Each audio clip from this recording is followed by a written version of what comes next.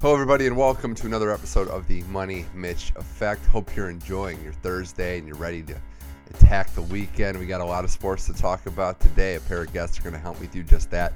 First up, I talked to MMA fighting writer Jose Youngs, good friend of mine, friend of the show. We break down UFC 235, Jon Jones' dominant yet controversial win.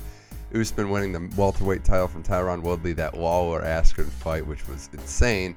And a lot of other UFC storylines as well with Jose Youngs. Then I talked to Brett Connors about Indian Wells 2019. There'll be a new men's champion with Del Potro out of it.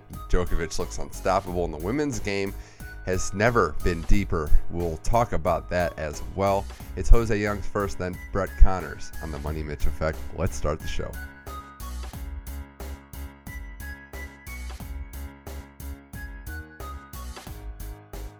Now on the Money Mitch Effect to talk UFC 235, some general storylines in the world of mixed martial arts from MMA fighting. Friend of mine, friend of the show, Jose Youngs. Jose, welcome back to the Money Mitch Effect.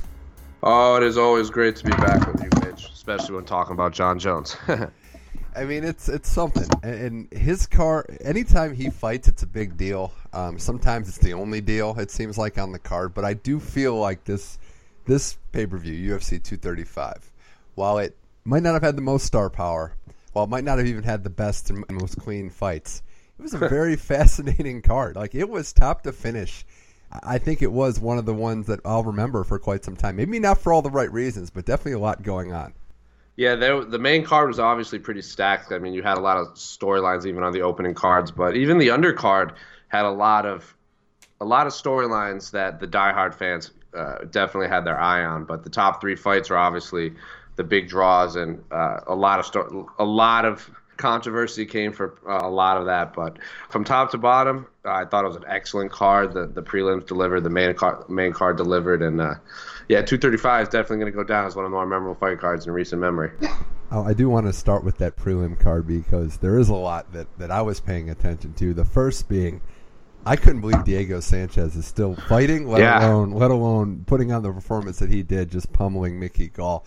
He won the first Ultimate Fighter, right? Like, this is a guy that's been around forever, and maybe not at the elite level, but still pretty freaking good. Yeah, he's one of the greatest to do it of all ever. One of the best to never win a championship. Yeah, he won the Ultimate Fighter in 2005, TUF 1 at middleweight, and then he's fought at welterweight. He's fought at lightweight. He even had a fight at featherweight once. He's won, I think, 7 or 8 Fight of the Nights, a bunch of performance bonuses.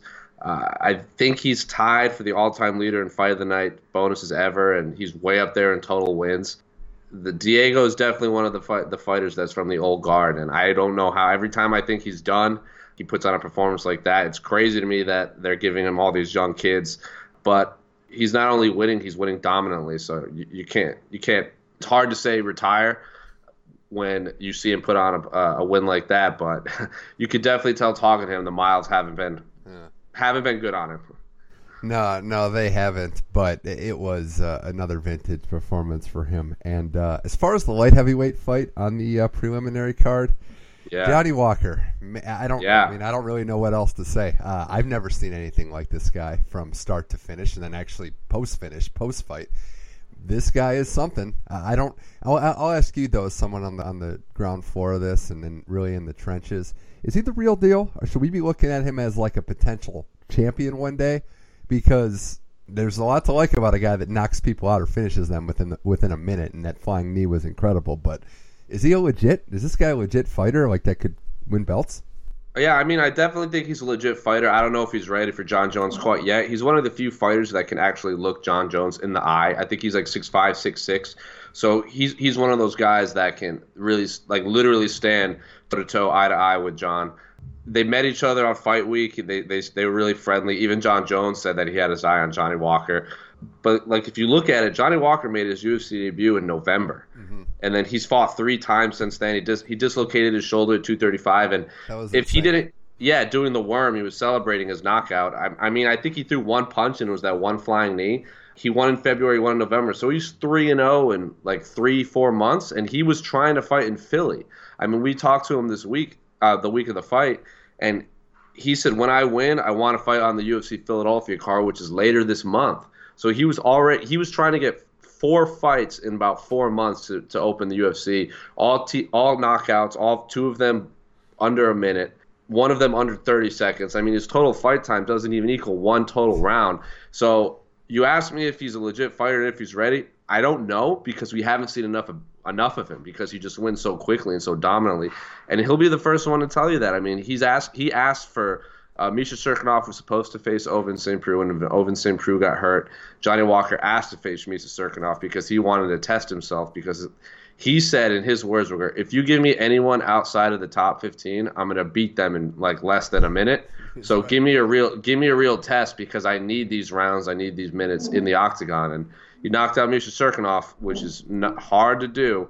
Volkan Ozdemir did that, and he eventually got a title shot. So with how shallow the division is, I wouldn't be surprised if they fast track him to a title shot down the road. It's almost a dangerous game, right? Because if you fast track him, he might not be ready. He could crumble, and then it's back to the drawing board, and some fighters never recover. But if you slow play it, maybe he gets tripped up on the way up, and he never gets to that big match. So it's a tough one, but there's definitely something there.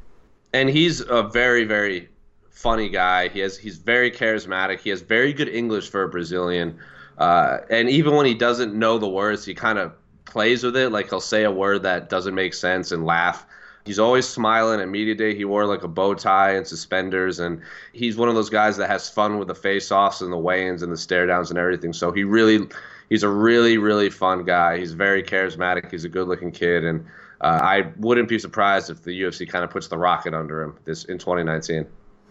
Well, that was quite the performance, from not just including his fight, but another big win for Johnny Walker. Another name too to keep an eye on, just because it's unique as well.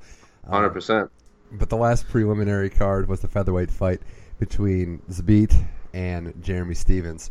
Stevens have the most fights in UFC history. It's got to be like he's the third. He's the third fight. He's the third fighter to get 30 total fights. I believe Jim Miller has the most at like 31 or 32. Yeah. And Cowboy is either tied with him or one behind him, and Jeremy Stephens just got his 30. Because for a while it was Cowboy and Miller would like trade like who had the most. So it's those three are the only one 30. But Jeremy Stephens does have the most losses in UFC history. Yeah, and he got another one in this performance, a pretty dominant one. He did lose one round, but Zabit wins. And another question similar to Johnny Walker. I watch this guy. He's very fascinating. I don't see a lot of people fight the way he does. He had that amazing submission. I think it was submission of the year last year. When you watch Zabit fight, do you think there is some real potential for him to work his way up this featherweight division? A division that suddenly has a champion that doesn't really want to stay featherweight for much longer. Yeah, he absolutely has the skill set to compete with the elite of the division. And I really like the way they're kind of building him up, where they're not giving him these world beaters right away, like throwing him to the wolves. Like, they're giving him a gradual increase and step up in competition. I mean, I was in 228 in September, he was supposed to fight Yair Rodriguez, which would have been unbelievable, but Yair got hurt. And when they gave him that an opponent on short notice, he submitted him with that insane Suvolov stretch, which was submission of the year. So even when he's getting quick opponents changed from underneath him, he's pulling off these unbelievable wins. And I went over Jeremy Stephens in a unanimous. It's not like it was a close fight. He's so tall for featherweight. It's a wonder how he makes that weight. But I would really like to see him get maybe a top 5, top 6 opponent next. But with this division, with Max Holloway going up to featherweight, I wouldn't be surprised if they say maybe they give him the winner of Aldo's probably going to fight Alexander Volkanovski in May. If that's the case, then maybe you do Zabit versus, and Zabit won't fight Frankie Edgar because they're teammates in the Mark Henry gym. I would maybe like to give Zabit Brian Ortega or Yair when he's healthy, maybe Korean Zombie. But the featherweight division is very interesting, and there's a lot of contenders coming up that could fight for an interim title if Max Holloway decides to stick around at lightweight for a little bit. Yeah, that was another workmanlike performance from Zabit. He's getting better each fight. It's fun to see. Stephens, another loss. So that did it for the preliminary card. We're going to start at the top, though, of the main card, Jose Young. Sure. The Money Mitch Effect, because John Jones, another win, another dominant performance, and another one that had just a little sprinkle of controversy in it.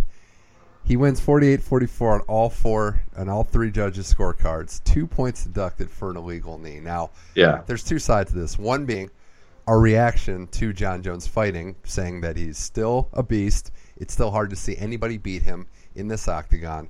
As tough as Anthony Smith was, he had nothing for him. But that knee almost marred it. It was almost a catastrophe. I don't think there's any other way to say it, because Smith's a tough guy. He was able to keep going. But what would have happened, Jose, if he would not have been able to keep going? John Jones would have been disqualified, and we would have a new champion. That's what would have happened. And if they asked Anthony Smith, like, do you want to continue fighting? If he had said no, I'm too hurt to fight, that's a wrap. I mean, that would have been a disqualification loss, just like John Jones himself said after he had flashbacks to the Matt Hamill fight where he got those 12-6 elbows, and it ended up being his only professional loss was by disqualification. He almost lost his title to a dumb mistake. Which opens up more questions about the rule set, because every state is almost different. I mean, if that knee happened in California, it was completely legal. But the fact that it was in Las Vegas, it was legal. It was illegal. So it's just baffling that the rules are still all over the place. So, but we almost had a new champion, but Anthony Smith was like, nah, I'm not going to win like that, and chose to keep fighting. And that's very honorable, but I want to go back to something you said. That sounds ridiculous that they have rules in different states. I mean, you're a baseball guy. I know the DH versus non-DH thing, one league versus another league, but we're talking state to state. There's different rules. I mean, that is, and then you see a fight go to New York, and you see what happens there, where there's always some controversy there. But wow, that it kind of flew under the radar because Smith kept going and Jones was dominant, but that was almost a full-blown nightmare for the UFC. But it wasn't. John Jones dominant again, goes to decision, which I think a lot of people on the outside aren't realizing that's kind of been what he's been doing, just thoroughly dominating opponents, but not necessarily finishing them. It just looked like he controlled the fight from start to finish, and Smith had no answers. By the end, he was just doing the best he could to survive. Yeah, I mean, Anthony Smith said it best. John Jones didn't fight me; he nullified me, which I think is absolutely correct. John Jones is a martial artist and an MMA fighter. Anthony Smith is a straight up fighter. I mean, he wants to get in a scrap and like bite down his mouthpiece, get a bloody nose. But John Jones took him completely out of his game, and that's what he does best. The highest fight IQ I've ever seen by a fighter not named Georges St-Pierre. So I thought it would finish him, but I'm not surprised that it went to a decision. It was a 50-44 without those 2 points deducted. Do you think because I know he said after the fight he just wants to look at the tape and get better. It was kind of refreshing to not see him call anybody out or talk any trash. But you think he's getting better? I mean, it's hard to remember that he's still just 31, 32 years old. Yeah, and it is maybe he's had some ring rust. I mean, when you look at his fight against Gustafsson, he fought Gustafsson before, and he knew he was going to fight again. I'm sure he's watched a ton of tape on Gustafsson. He knows what's coming. This is a completely new opponent that John Jones probably never thought about until that Volkan Ozdemir fight. I mean, February 2018, Anthony Smith was a middleweight who was losing to Thiago Santos, who also jumps up to light heavyweight and is probably next in line for John Jones. So this is a guy that John Jones has probably never watched on tape until they booked that fight. So maybe John just didn't know how to attack an opponent he was unfamiliar with, because the only fighter better than John Jones is John Jones in a rematch. I mean, you saw that with Daniel Cormier, and you saw that with Alexander Gustafsson. He couldn't finish either man their first fight. And when they fought the second time, they were just devastating finishes. So if Anthony Smith and John Jones ever rematch, I would fully expect John Jones to finish him in devastating fashion. Yeah, I mean, that's your chance. If you don't beat him the first time, it's probably not going to happen. Yeah, for sure. There's no rush for him. He's back in the driver's seat. He just needs to stay out of trouble, stay healthy, stay clean. He'll have his time to fight the big marquee fights. I think he wants to just get back in the octagon fighting on relatively short notice for him after finishing it up in December. The other co-main, we saw a title change. Tyron Woodley loses the belt to Usman, and not just loses the belt. It was taken away from him in the most dominant performance, maybe right up there with Jones. But you can argue it was even more dominant because Usman was the man in that fight repeatedly. Woodley didn't win a round. He had a 10-8 round on 2 scorecards. I didn't think that Woodley would just be undefeated for the rest of his career. Not going to say I called this upset, Jose, but I'd have to scratch my head to think of him losing like this. All credit to Usman for that dominant performance. Yeah, and I was watching the fight, and all week leading up, I thought Tyron Woodley was the best welterweight on the planet, maybe the best ever in terms of just athletic mixed with skill set. I mean, I thought he would surpass Georges St-Pierre. eventually for greatest welterweights of all time. Then you see a guy like Kamaru just come in and just dominate him with two 50-44s. And I had it 50-44. And if Kamaru was going to win, it was going to be like that. But I didn't think he could do that to Tyron Woodley, who was like D1 All-American wrestler. Kamaru Usman even made the point to say, like, yeah, Tyron was a D1 All-American, but I was a D2 All-American, and I used to beat up D1 guys all the time in college. And he proved it right, new champ. And even Tyron Woodley said he no excuses, which is great. A performance like that does not warrant a rematch. Maybe if it was a flash knockout or a split decision, then they would 100% rematch. But Kamaru dominated every second of that fight. And I've never seen – and then, like, looking back, it's like all of the opponents that Tyron Woodley fought, like he fought Stephen Thompson twice. That is, like, arguably the best karate specialist in the UFC, maybe in MMA. You don't have to worry about takedowns. All you have to worry about is avoiding that spinning back kick, that kick to the body, and that knee kick. You just have to worry about karate kicks. Fighting Damian Maia, all you have to do is worry about keeping the fight standing and not getting submitted. You don't really have to worry about Damian Maia striking. And then he fights Darren Till. You're not worried about Darren Till's wrestling or ground game. You're only worried about his counters and his straight right and his straight left. Against Kamaru, this is really the first guy that Tyron Woodley, he fought a complete martial artist for a title defense. And Kamaru was really the first one that plotted forward and didn't try and throw all these crazy kicks. I mean, he put the perfect game plan together and executed. And that's what Tyron Woodley's like. He didn't beat me up. He just executed a game plan perfectly. And he just had no idea. He just couldn't. He found Tyron's weaknesses and exploited them, and Tyron had no answer. So props to Kamaru and that whole gym down in Florida for putting a perfect game plan for Tyron Woodley together. Yeah, first African champ ever. Non-stop motor. I mean, that's what I remember of that fight. Because even he said, I'm not the best at any one thing, but I'll put it all together, and he'll just keep coming. And that's what happened. I mean, Woodley was on his heels all fight. We're all going to remember, I think it was before the 5th round, that look he had where he was just ready to go, roaring to go. And you're right, Woodley had no answers. But I do want to go back to one thing you said. So you think that if a champion loses the way Woodley lost, that nullifies their chance of getting an instant rematch, but an instant, quick round knockout or something like that would warrant a rematch? I think so, especially if it was like late in the first or like sometime in the second or third and it's a good fight. Like obviously Joanna finished Carla Esparza, the first ever strawweight champion back in the day, but that was like a beat down from all the way up until the TKO. I mean, that was violent. I mean, but then you have fighters like Joanna when she lost to Rose.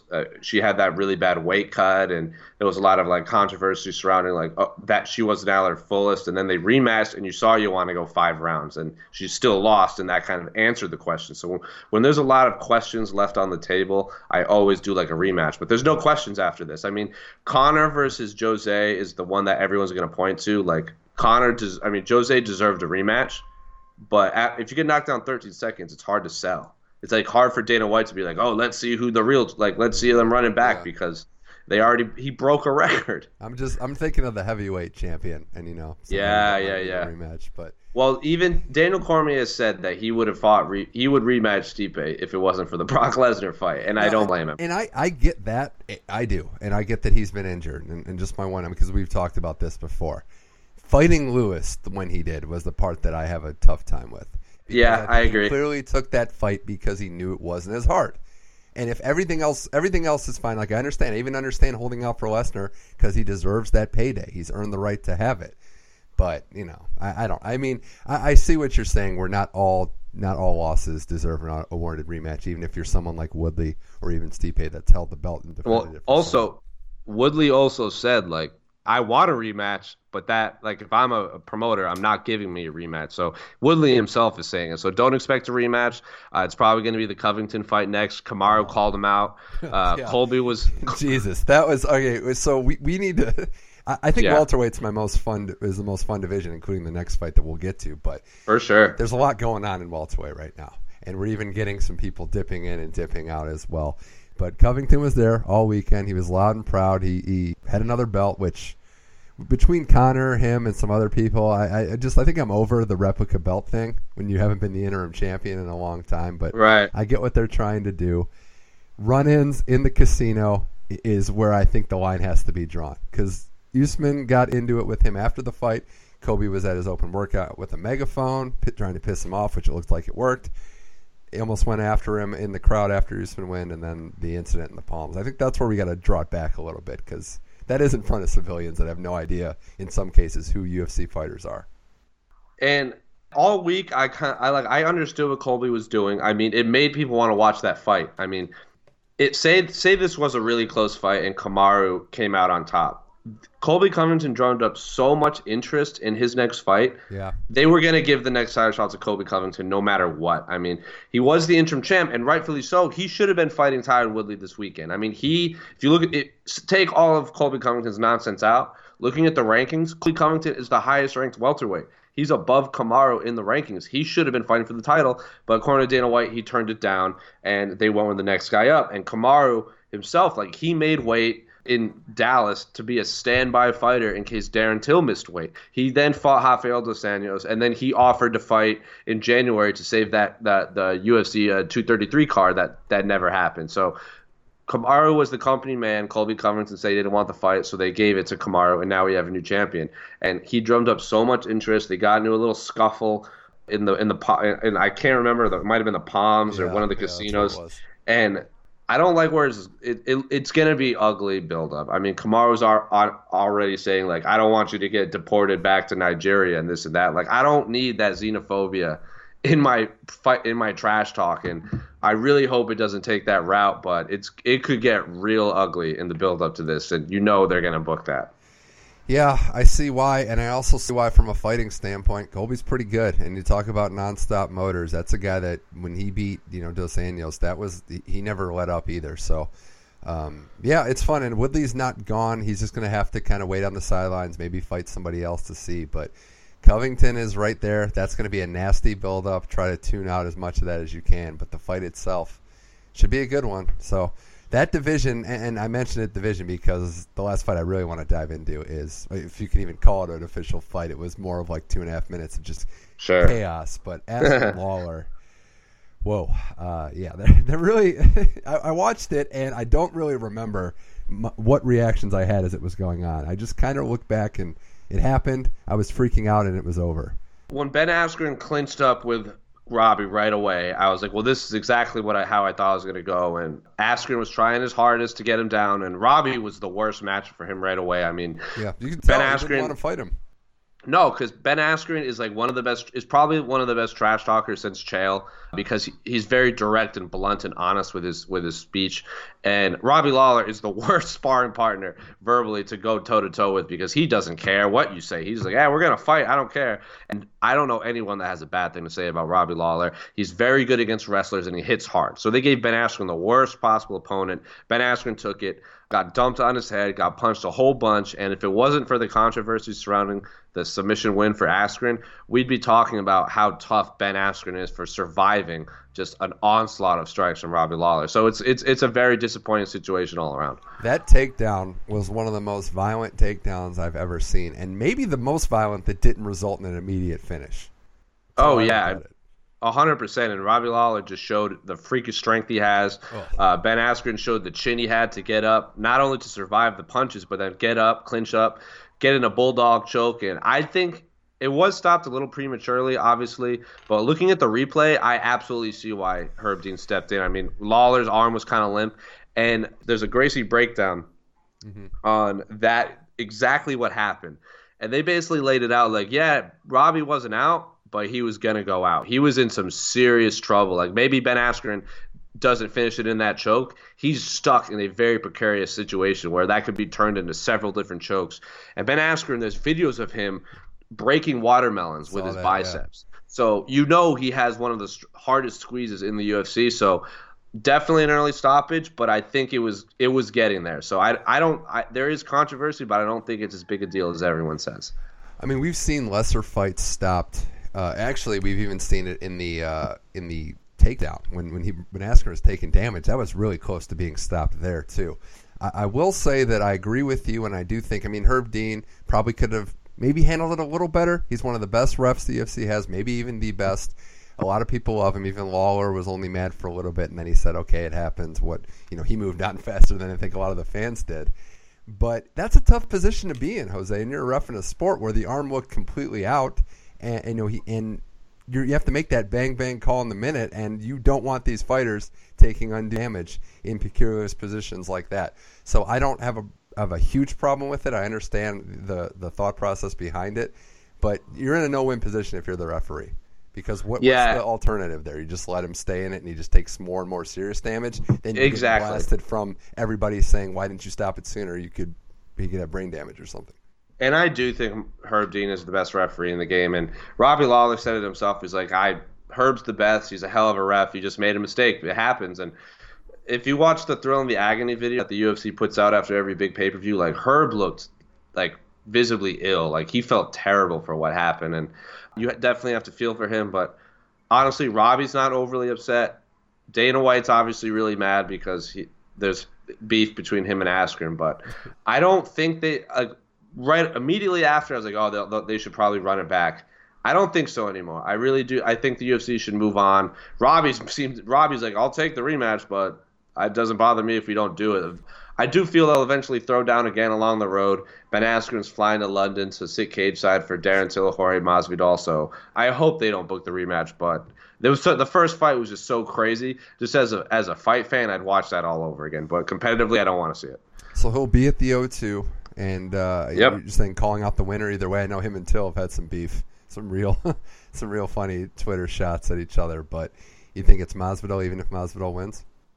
Yeah, because Ben Askren just wants the highest ranked opponents. He doesn't care about beef or any of that. I mean, Kamaru's manager Ali Abdelaziz is already saying oh, Askren versus Kamaru because Colby's a punk, and Askren's like, I mean, I'll take it, but they're gonna give it to Colby, and I want the next highest guy. And the winner of Darren, right now Askren's sitting at 6, and the winner of Masvidal Till will probably be sitting at 3 or 4. So rankings wise, it just makes sense.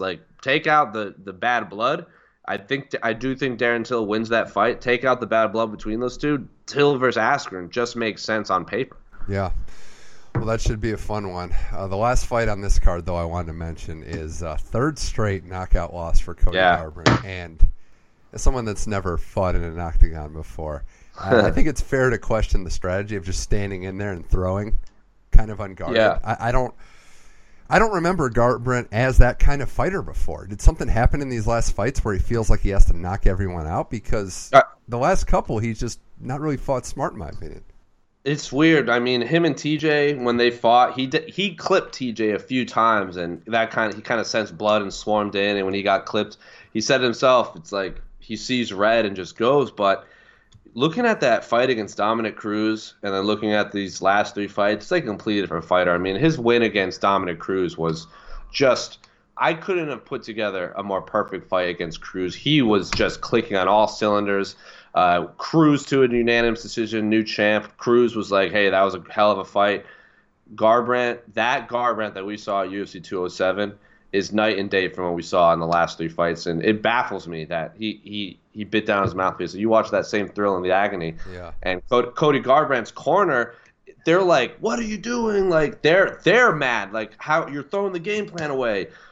Pedro Munoz is an absolutely stellar fighter, one of the more underrated fighters in the division, but he doesn't knock a lot of people out. I mean, yeah, he finished Brian Caraway, but he's more known for his submission game because he has a nasty guillotine. And to get knocked out cold by Pedro Munoz, you got to question where Colby's head is at. But Cody's head is at. So he didn't make any excuses. I'm very curious to see where he goes next. But I have no idea what's happened to Cody Garbrandt. Fight more boring. I think that's the rule we can all abide by. Just don't break the rules. Don't do anything stupid.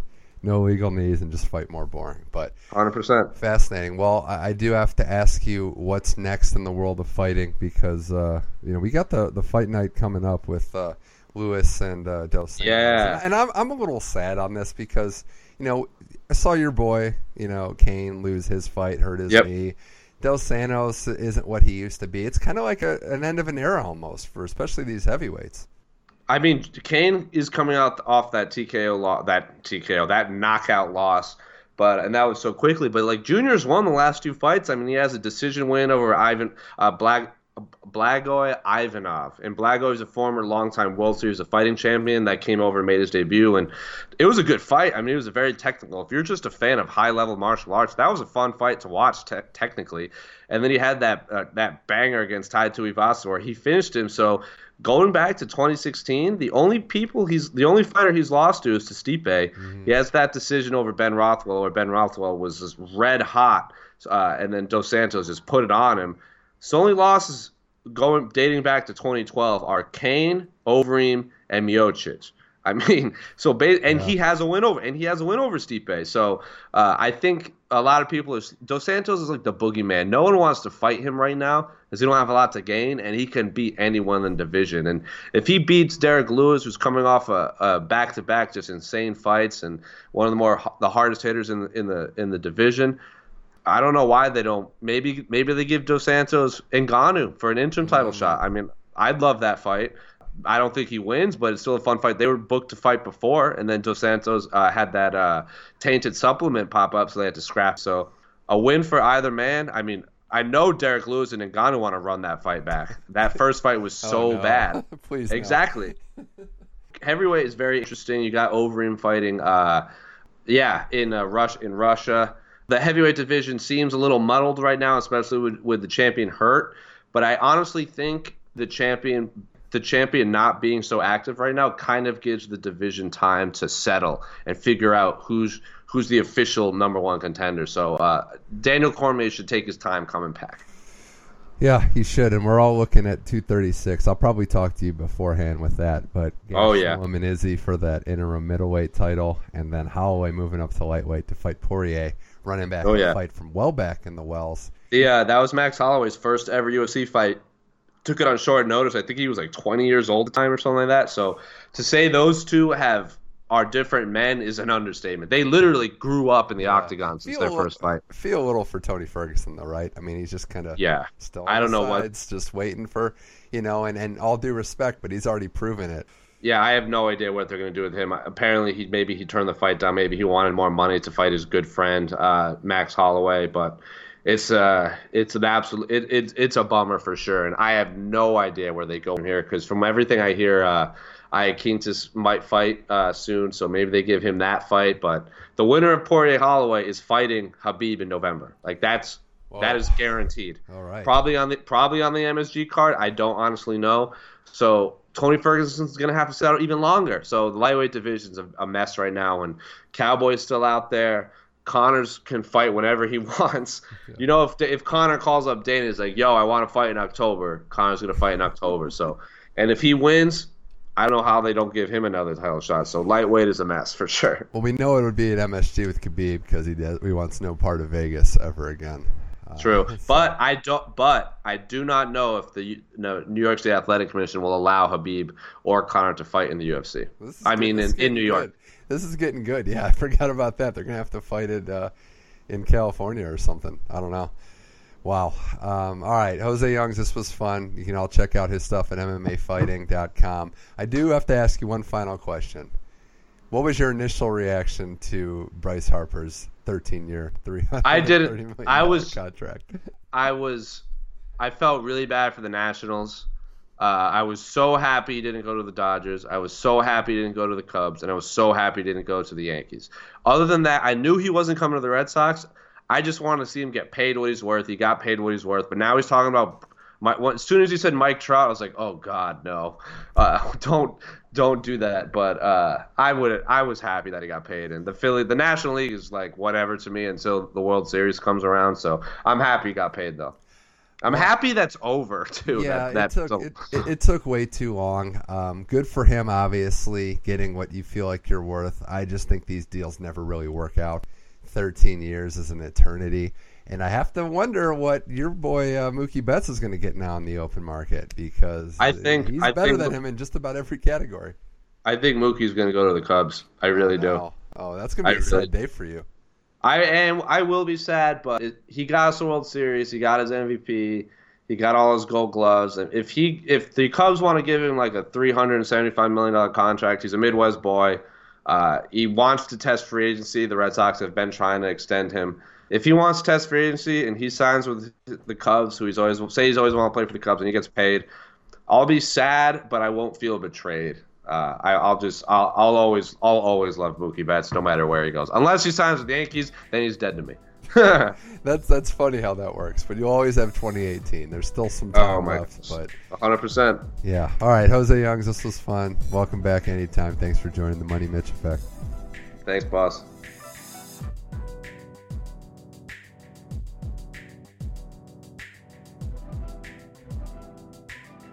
All right, huge thanks to Jose Youngs for coming on today's show and breaking down mixed martial arts. UFC 235 was fun. Had to sneak some baseball in there. There'll be a lot to discuss about that the next time he's on. But thanks again to Jose for popping on the show.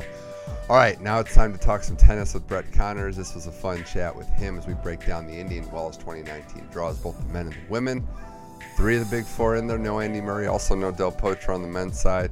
And we talk about who in the women's game could step up, and also this new Twitter handle he has that we'll let him explain as well. It's Brett Connors talking tennis now on the Money Mitch Effect.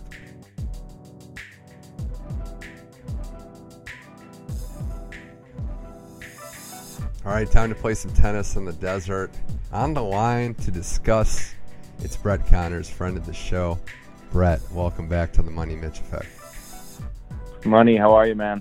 Good to be here. I'm doing good. I hope you're well as well. But before we get to Indian Wells and everything that this tournament's going to entail, I got to ask you about one thing, and that is this Twitter account I've seen called Bet Connors. What's the deal with that? It's just something I've started just to kind of give my gambling tennis voice a platform, I guess. It's just kind of for fun right now, but just, I follow the tennis, and me and you, we talk about the gambling a lot, and just to kind of put it on, have its own little Twitter account. That way it's not on my regular one. So we'll see. It's just small. It's growing now. We'll see how it goes. Yeah, no, I think it's awesome, and I think I speak for everyone that knows you pretty good when I say it was only a matter of time. I mean, it had to happen. Yeah. It had to happen at some point. But no, it's awesome, and I think it's a good idea. There's been some Periscope stuff on there. And like anything, no one's going to be perfect at this. You've had some really stellar picks and some not so good. I know that we both lamented on not riding Kyrgios and Acapulco, but everybody can be a Monday morning quarterback there. Yeah, he's a tough one to predict, but, I mean, it seemed like the bookies weren't giving him any credit. Even when he was racking up the wins, no one really believed in it, and he kind of rode that all the way to the title as an underdog, which is crazy. Pretty crazy. We're getting ready for Indian Wells here, and it's what we all say is probably the biggest non-major of the year. 2 of these hardcore tournaments played in March, Indian Wells and Miami. And knowing enough about tennis like we do, Brett, I think it's easy to overlook tournaments that aren't majors, especially these. They're kind of sandwiched in between Aussie and French, 4 months in between a major. But you look at these 2 events, in addition to the ranking points and the money, there is a lot at stake. There's a lot of bragging rights here. And every year, I think in the past, we've seen it almost looked at as a launching pad for some players. I think last year you look at Naomi Osaka winning on the women's side, Del Potro getting his first Masters title last year.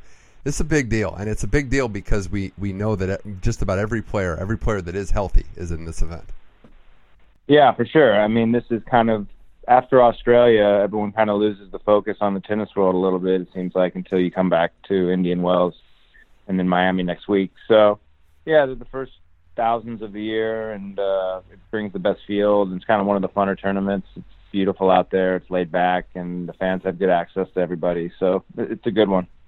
Unfortunately, as we start with the men's side, Brett, one of your favorites and mine as well, Del Potro, he's not in this tournament. His knee is flaring up. Maybe he rushed back a little too early in Del Rey. It's easy to second guess that, but he is not back to defend his crown.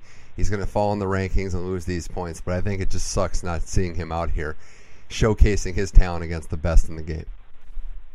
Yeah, man. I mean, both of us were huge Del Potro guys, and and I mean, it's been sad for me to watch.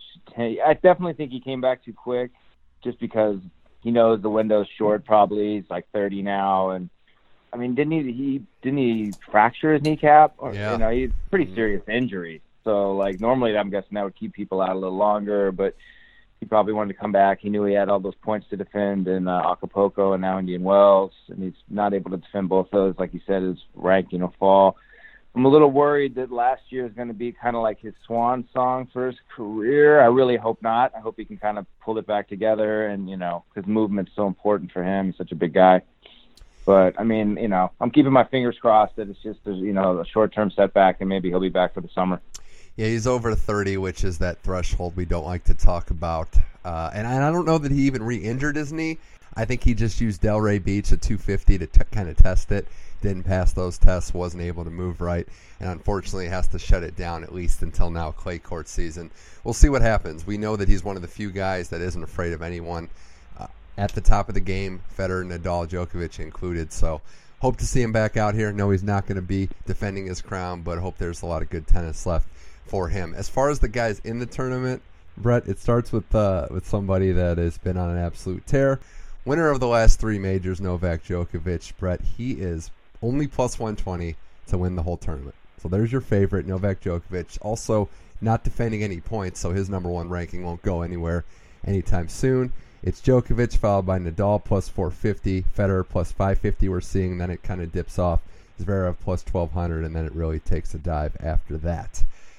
Novak Djokovic, Brett, he's the clear favorite, and it's easy to see why. I think he can be beat, but because it's in a best of three, it might be more likely.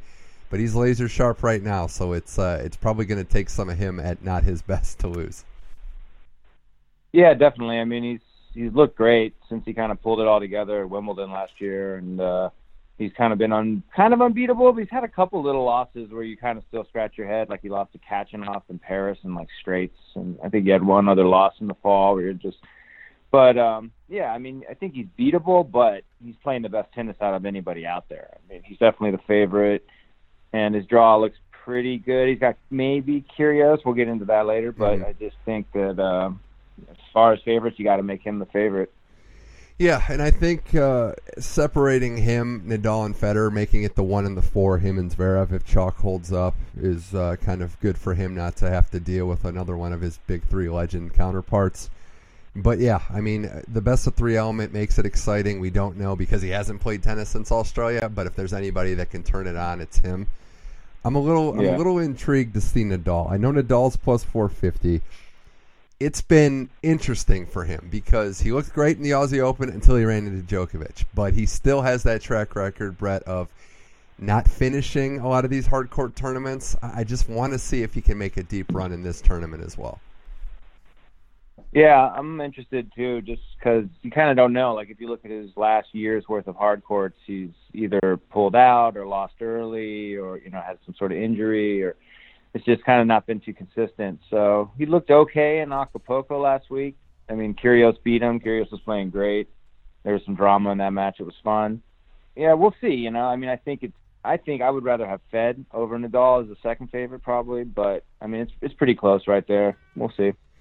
Yeah, Fed coming in. I know he's had some struggles on his last two Grand Slams, but again, best of three, coming in off a winning Dubai, beating Tsitsipas handily in that one. Getting his 100th title, which, I don't know where his long-term goal is in terms of how many years he wants to play, but he loves his tournament. We know that, and we know that he's coming in with some momentum, and that's always a good thing for Federer.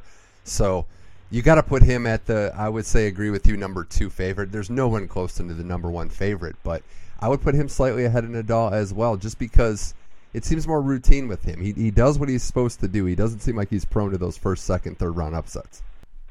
Yeah, he seems to take care of business. He's got a really good draw here this week, and I think what helps him on this surface is the serve. Like Fed doesn't almost get enough credit for his serve, man. Like it's not the biggest, it's not Isner or like Karlovic or Raonic, but it's so spot on. Like when he needs it, he comes up with those clutch aces. So on hard court, it's probably a little quicker out there in the desert.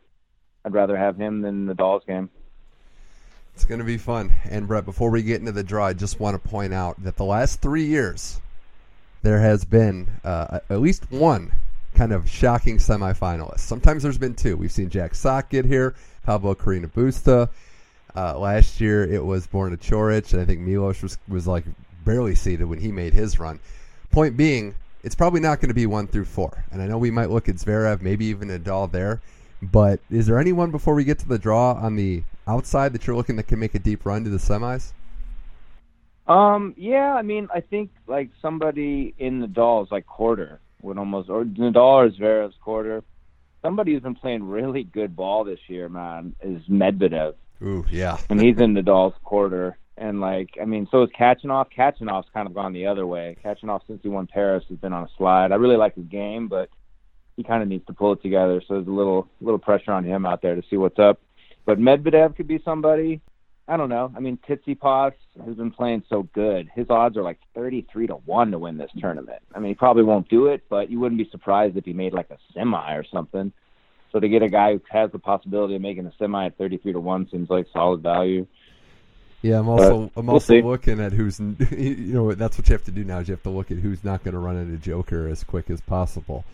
On that same token, maybe Coric again makes another run. I mean, he did good last year, had Fed on the ropes, and has been a little up and down, but you never know with these tournaments who can bring it early.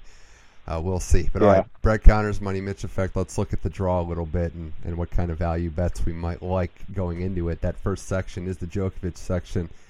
Kyrgios and him in the third round is the chalk that we might see, with Gael Monfils looking at a third-round matchup with maybe Cecchinato, so it could be Monfils Joker in the fourth round. But tell me why it might not be probable to expect Kyrgios here. Given his track record, I don't think an upset would really shock either of us. No. I mean, I almost think if it's he plays the winner of Heybert and Kohlschreiber, I think. Yeah, two tricky opponents. If it's Kohlschreiber, I almost like Kohlschreiber just because he's so consistent and pesky and a vet, and who knows where Nick's mind's going to be. Like, he might have won that tournament last week and, has a natural letdown. He partied a little. Maybe he's not as focused. Who knows? He's such a wild card that it's hard to consistently bet on him just because you don't know what you're going to get. Looking at Djokovic ahead could be the other thing. Like, he might think, I got Joker in the third round. Well, you have to win your second round match, and that could be a problem. Yeah. I mean, and if he does, though, that's not exactly an easy draw for Joker to go Kyrgios and potentially Monfils, who's been playing really good. I mean, he won Rotterdam over Wawrinka, and then I think he made the semis the next week in Dubai or something like that. So, I mean, he's playing pretty good, too. So those are two guys that you say, on paper maybe could give Joker some trouble, but we'll have to see what happens on the court. I feel like Joker is going to use the fact that he hasn't beaten Kyrgios yet to get really up for that match, similar to that look in his eye that he had with Nadal. I know the stakes aren't as high, but I think that stuff matters to those guys. I think he wants to prove that, okay, you beat me when I was vulnerable. That 2017 is over. This is a new Joker. For sure, man. And like the fact that he is 0-2, I think, against him is kind of crazy. Kyrgios gets up for the big matches and kind of doesn't seem to focus as much on some of the smaller opponents or the guys beneath him. So we'll see. I think Joker's pretty focused. He's probably been just sitting around waiting for this tournament. He hasn't played, I don't think, since Australia, right? So he's just been training. I know he was in San Diego for a week, like training down there, doing some stuff on the beach. So he went to a Laker game, saw that train wreck. So yeah, he's been having fun. LeBron's tanking, dude. Yeah, for sure. Looks like it. I do think, though, that going Kyrgios Monfils back-to-back, even for someone as fit as Joker, might take a little energy out of him and might be some hard miles. That second section, I think, is pretty open because you have Coric, who made the semifinal run last year as the 11 seed. Basilashvili's in there. You have Dominic Thiem, the 7 seed, Gilles Simon, some other players kind of filling it out. But Thiem hasn't looked exactly right.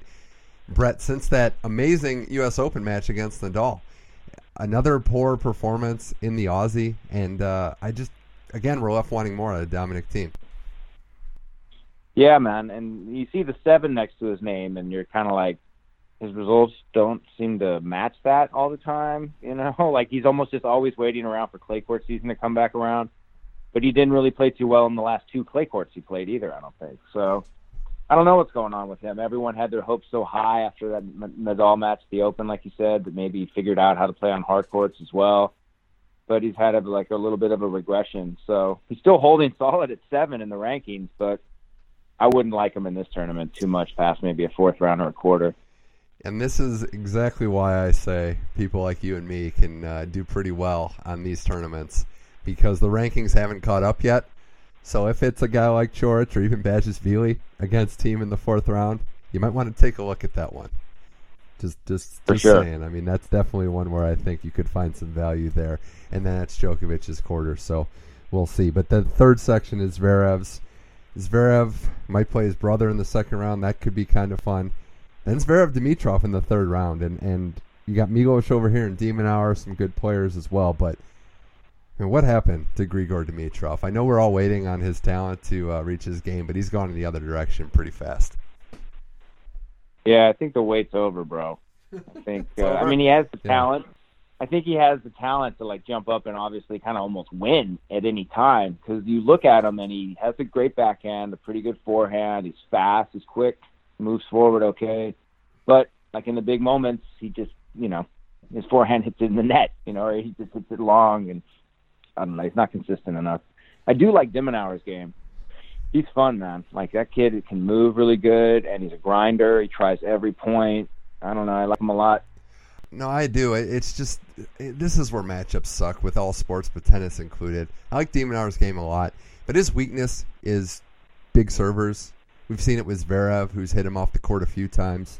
Most recently in Acapulco. He'd have to play Milos first. Just don't know if these are the good matchups for him because of how the draws shook out. But with Zverev, I mean, I don't...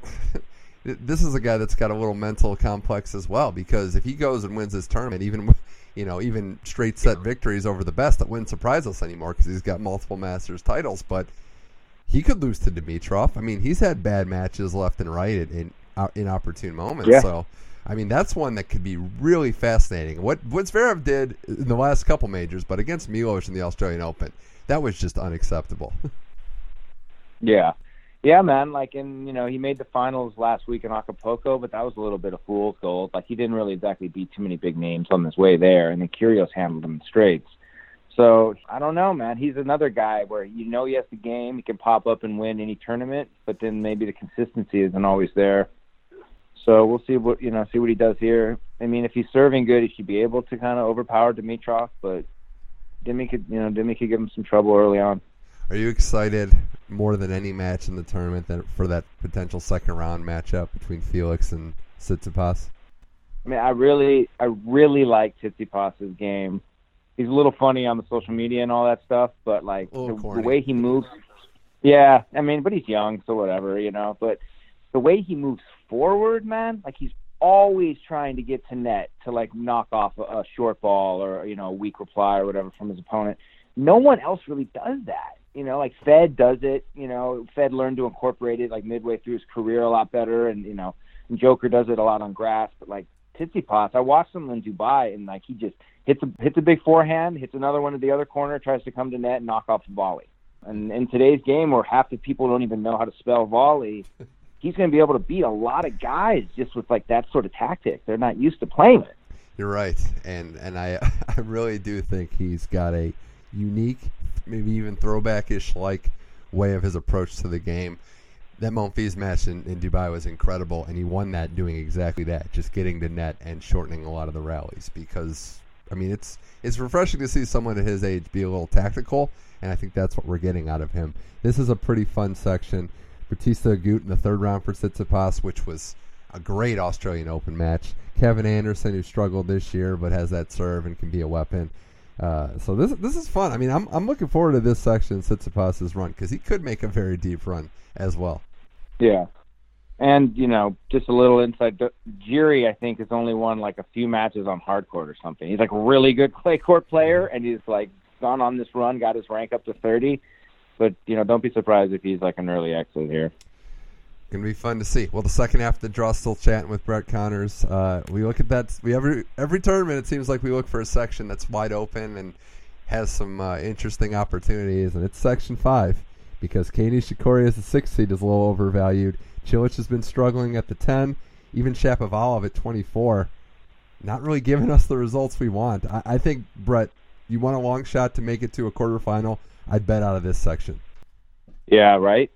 Just because, none of these guys have really been playing that consistent. Nishikori, I guess, has been playing the best, but then he went and lost to some guy I'd never heard of last week in Dubai. So Puig, you never know with him. Like, popped up and did well. What was it, in Australia? Yeah, semi. So, but he hasn't done much since. And Shappy's the guy we're all waiting for to become a little more consistent because we like his game so much, his forehand, the jump backhand, the flair, the mom in the audience with the stuffed animal, all that stuff.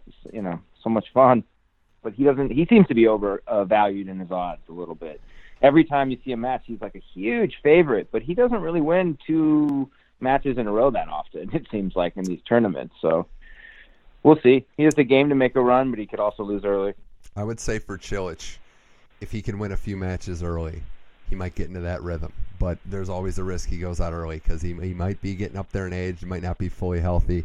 He's someone to kind of monitor as well. But, yeah, that section's open. But the 6th one is another one. It's the Federer section. He has a really good draw. Could face Stan in the 3rd round, which would always be an interesting matchup. I'm looking at, Frances Tiafoe, who made that deep run at Australia and has pretty much sucked since. Kyle Edmund, who was playing an Indian Wells Challenger to get back into form. I mean, it couldn't have stacked up any better, you would think, on the surface for Fed. Yeah. Yeah, I mean, the one guy who actually in here is playing really good ball but doesn't have the variety, I think, to beat Fed is Fucsovics.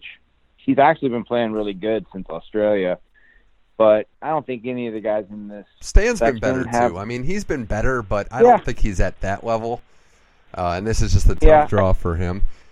So I think Stan's definitely back to top 15, kind of tennis, top 20 for sure. I don't know if he's ready to be back top 10, top 7 or whatever yet, but I like seeing him back. I'm a big Stan guy. You got Fognini in there as well. That's always interesting. But yeah, I mean, we'll see. We'll see if Tiafoe can make that run. Section 7 is Isner's section. It's got Khachanov in it, Carina Busta. I think.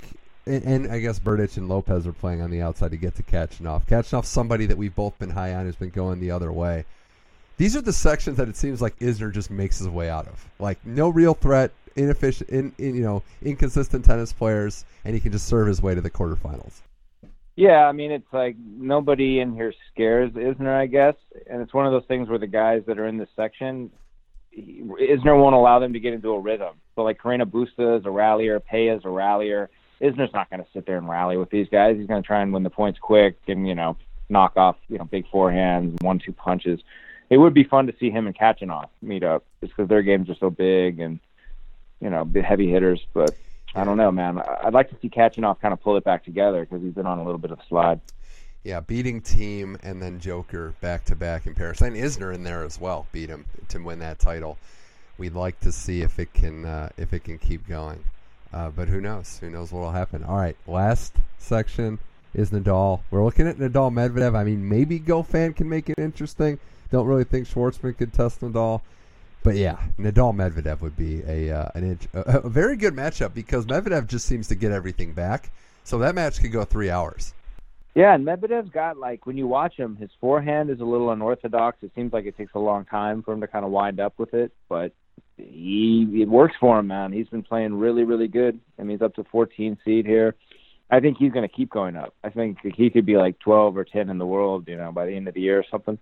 And Schwartzman, not on this surface. And Goffin's been a little hot and cold lately. He was kind of a top 10 guy, top 12 guy for a long time. I think he had a little injury bug, and now he's kind of trying to make his way back. But I don't know if he'll have enough firepower to hurt Rafa. I think somebody needs to have a big serve, big ground strokes to be able to kind of hit Nadal off the court a little bit.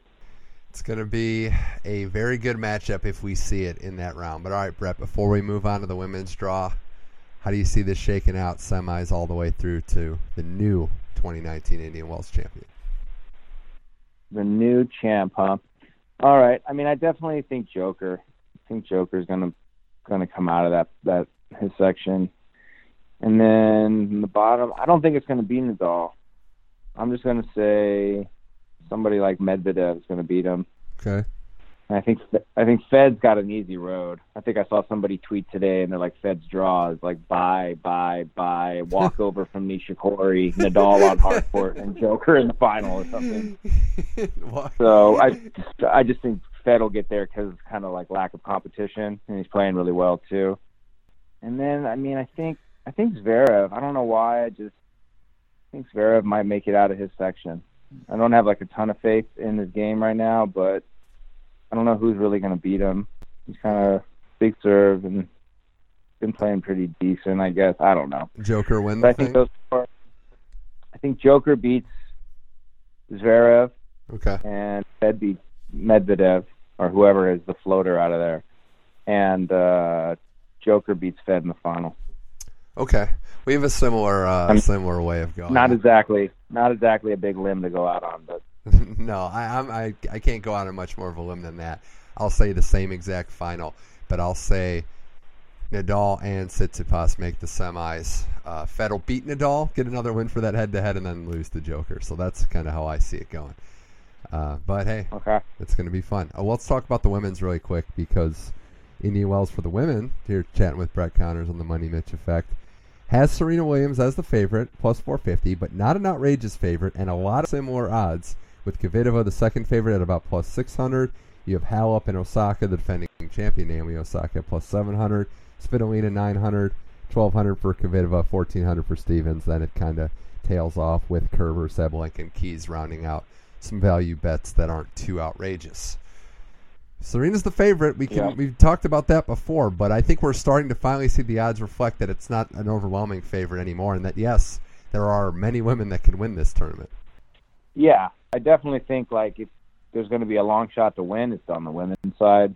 Like last year, Osaka beat Kasatkina, like you said earlier, kind of thrust both of them to the mainstream, and now they're kind of household names. Yeah, Serena's the favorite, probably just because they don't know who else they would make the favorite. She's the most well-known name.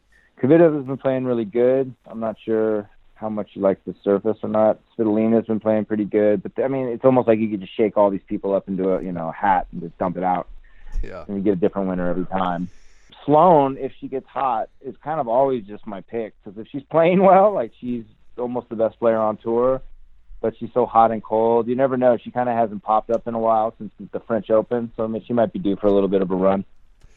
Yeah, and Naomi Osaka, the number one player in the world who won here last year, got in the main light, and took it from there. How about Brett, 12 different tournaments on the WTA Tour, 12 different winners this year? Kind of fascinating. Yeah, that's crazy. So the first section is Osaka's. She could get Danielle Collins in the third round, which, I guess she could get Jeannie Bouchard because we're still giving her wild cards into these tournaments, so that's cool. But Belinda Bencic is the one I'm looking at. Wozniacki as well. It's kind of loaded for the defending champion because if Bencic and Wozniacki play in the third round, that's pretty good. Bencic, who won Dubai on the women's side this year, was in the top 10, seems to be rounding back to form, and has actually shown an ability to win some big matches.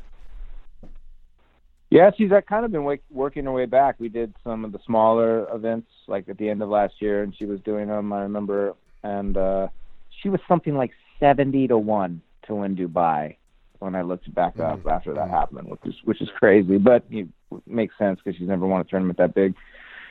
I don't know. Yeah, it's just Keys is there, Gergis, Sabalenka. I mean, Sabalenka's pretty solid, but with Osaka, I feel like after the Sasha stuff and you don't kind of know what's going on with her, I almost feel like she's kind of not that she has to prove it because she's been playing so good the last 6 months, but just I'm curious. You know what I mean? Like there's some questions there for somebody who's won 2 straight Grand Slams and is the number one player in the world.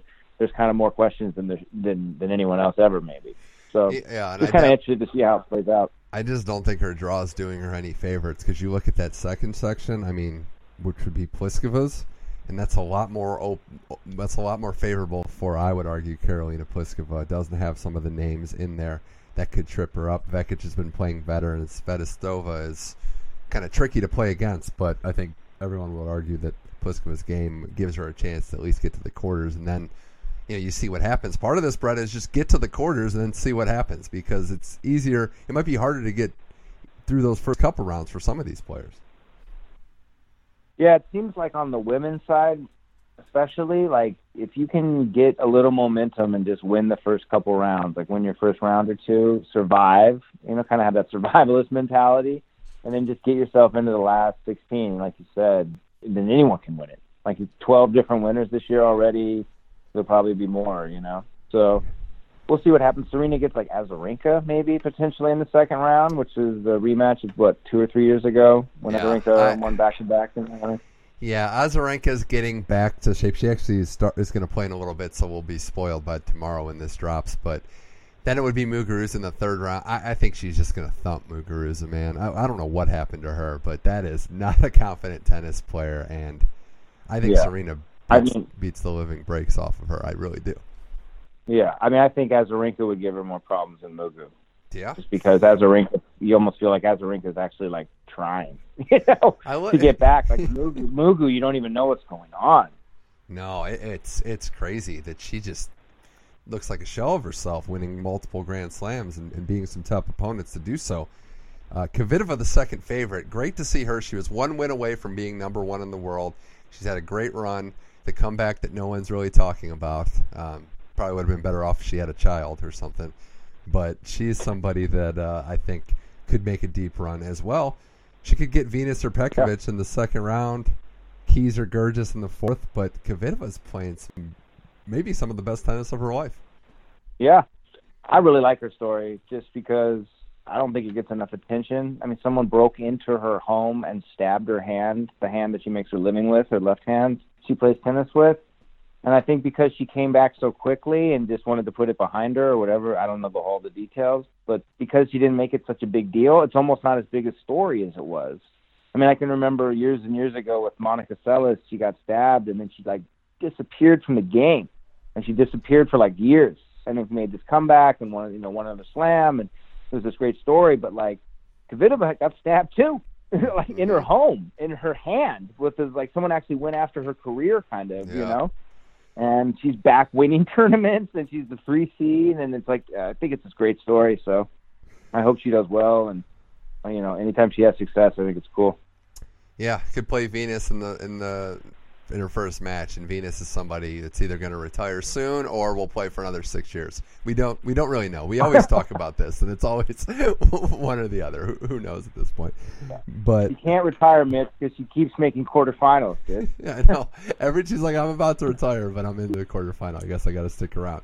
And Keys is somebody too that I need to see some more of. I mean, somebody else we've been waiting on, but injuries and just poor match results in this section as well. There's some other good matchups in this tournament down the line that could match up. Sabalenka and Kerber, if we see that, I think could be good. I think Sabalenka has major potential as soon as this year if she can put it together. I think her power is pretty unmatched, and just someone of her size to be able to hit the way she does, I think she's a real player. And we know Kerber can get up for big tournaments as well. Yeah. I mean, Kerber gets lost in the shuffle. It's just the women's game with the inconsistency makes it so that these great players get a little lost. Like almost Serena is a little bit not talked about because of the Osaka stuff and some other stuff. She hasn't played since Australia, so she's a little bit, as much as she can, floating under the radar. So anytime you could get Serena at 5-1 to win a tournament, it's not a bad bet. No, although Brett, she's getting a lot tougher draws now. And we can talk about why that is. I know she hasn't won a tournament, but she's also taking that Fed approach, even before Fed, of just not playing a lot of the small tournaments. Mm-hmm. When you're not winning majors or big tournaments, even if you're making deep runs, it's hard to get to the top 4 or 5 seed. And now she has to go. I know I made fun of Muguruza, but Azarenka, Muguruza, potentially Azarenka, Muguruza. Then it could be Bertens. Then you're getting into maybe Halep or Sloane. I mean, it's not easy. So I think that's part of it too. She is getting up there in age, but the draws are harder because Bertens is somebody that is playing the best tennis of her life, unquestionably. I could see all these matches being a little tricky for Serena. Now, having said that, her skills and her talent, her will to win is on another level. But it's best of 3. I mean, anything could happen, and Serena's proven that she's not at what she once was. Yeah, it's true though. I mean, you're right. Like I almost think she's getting all this. Not credit, but just, they're still making her the favorite. They're still thinking that she's going to win just because of her past. And she did have a kid, and she did a comeback, and now she is like in her late 30s. So, you're right. Like she used to be able to kind of give the first set away. Not give it away, but she would lose a lot of sets. And then, we'd automatically go like, live bet Serena. She's still going to come back and win this match in 3. And I don't know if she can kind of do that anymore. It seemed like when she's lost a couple of the matches since she's come back, she can't just flip the switch like she used to, and maybe it takes a little longer, or the switch isn't hitting as much. So you might be right. Maybe it is a little too much for her, but we'll see. I still think she has one more good run in her where she's gonna take home a big title. Yeah, I would agree with that as well. I just don't know if it's going to be a major. Maybe it's this tournament. Svitolina, not really high on her. Another person that just gets to the quarterfinals and then can't win the next match. Barty's in her section. She's playing really well. You could even see Halep and Kasatkina in a fourth-round matchup in the final section. And we'll pour out a little liquor for Laura Siegemund losing today. I know, my thoughts are with you. No. What an unbelievable hold. Yeah, unbelievable hold there. Yeah. And one other name I want to mention is playing in the second round against Elise Mertens, 17-year-old Anisimova. I think there could be some favorable odds if you like her to make a little run as well. But yeah, she's definitely the future of tennis. You can see that she's going to be a good player for a long time. Halep is a little interesting to me, just because she was one in the world. Since she got that French Open crown, she's kind of like exhaled a little bit, and like her ranking slipped. She's like 7 or 8 now. It's almost like once she got that goal that she's been searching for and working so hard for so long, there's like this natural letdown. She stopped working with Darren Cahill, who's such a good coach, and they have a good relationship. And she started working with a new coach and then quit after like one tournament with the guy. So it's kind of just interested to see where her game's at and how she looks, see if she can maybe make a little run and kind of get her her ranking back up the other way.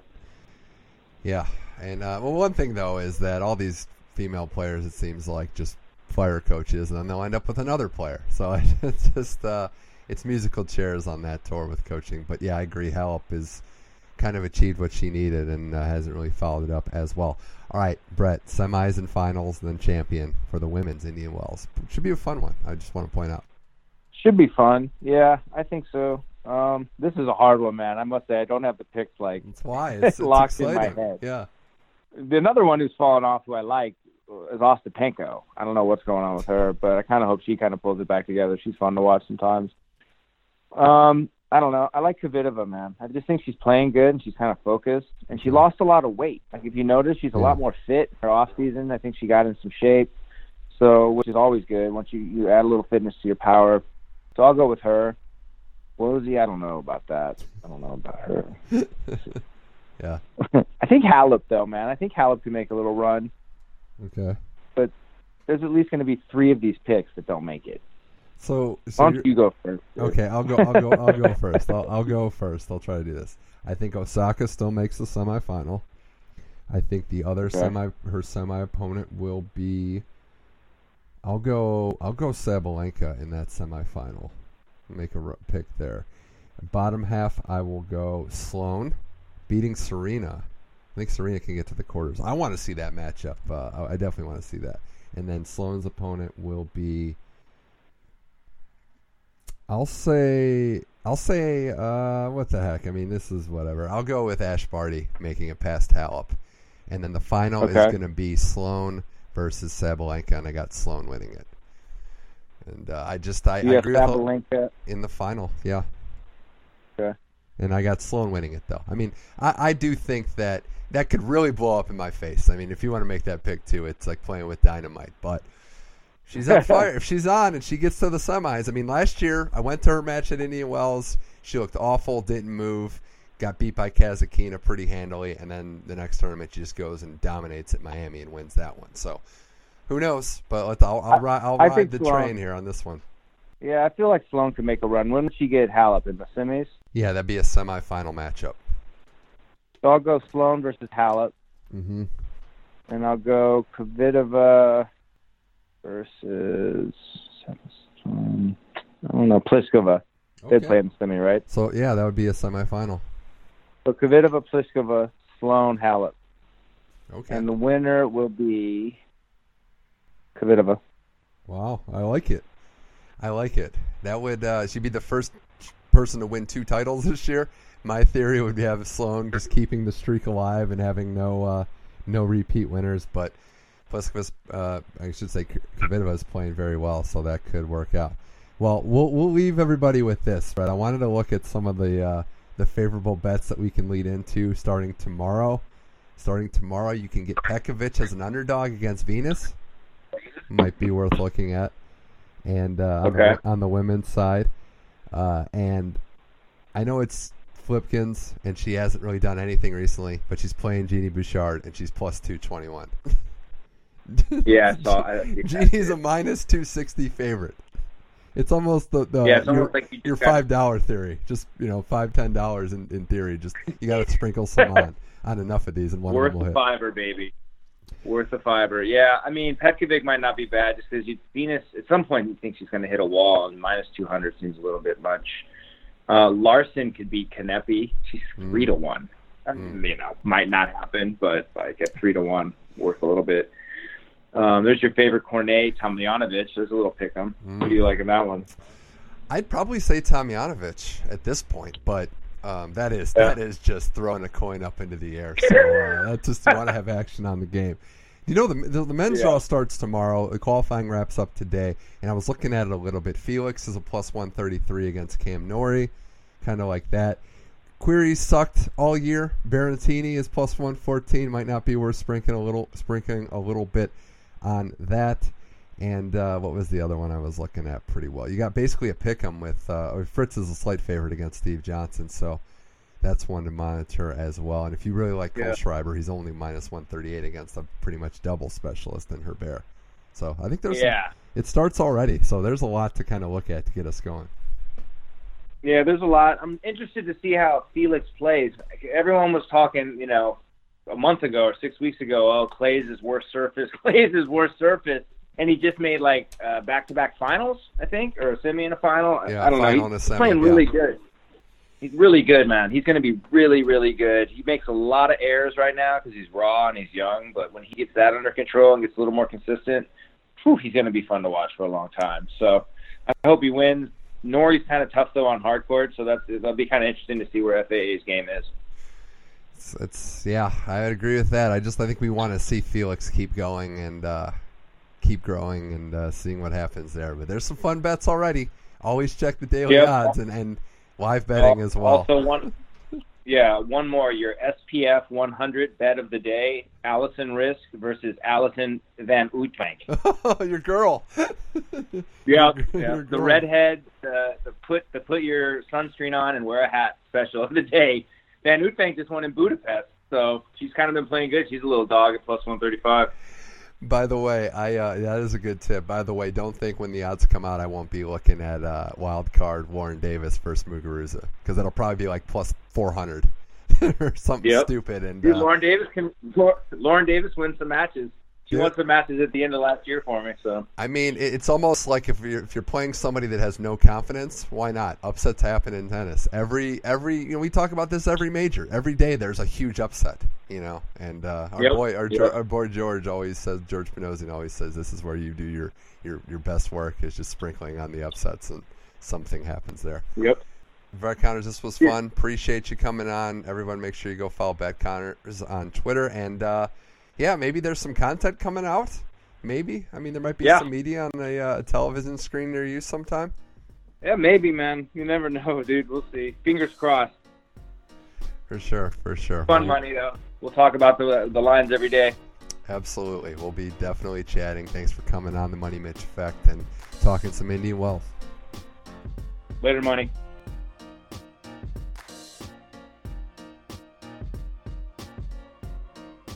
And that's it for today's show. Big thanks to both Brett Connors and Jose Youngs for appearing as guests. Thanks to everybody out there for listening. All episodes of the Money Mitch Effect can be found on SoundCloud, iTunes, and Google Play. Leave a review, a rating, subscribe, tell all your friends about it, and check out the Money Mitch Effect Facebook page as well. I'm on Twitter, MoneyMitchM21, if you want to give me a follow there if you're not already doing so. And if not, why aren't you doing that? That just doesn't make any sense. But thanks again, in all seriousness, for listening to the show. Big week next week. We're getting ready for conference basketball tournaments. Maybe sneak in some NHL and some NBA in there, including the Lakers that aren't making the playoffs, which, you just hate to see that.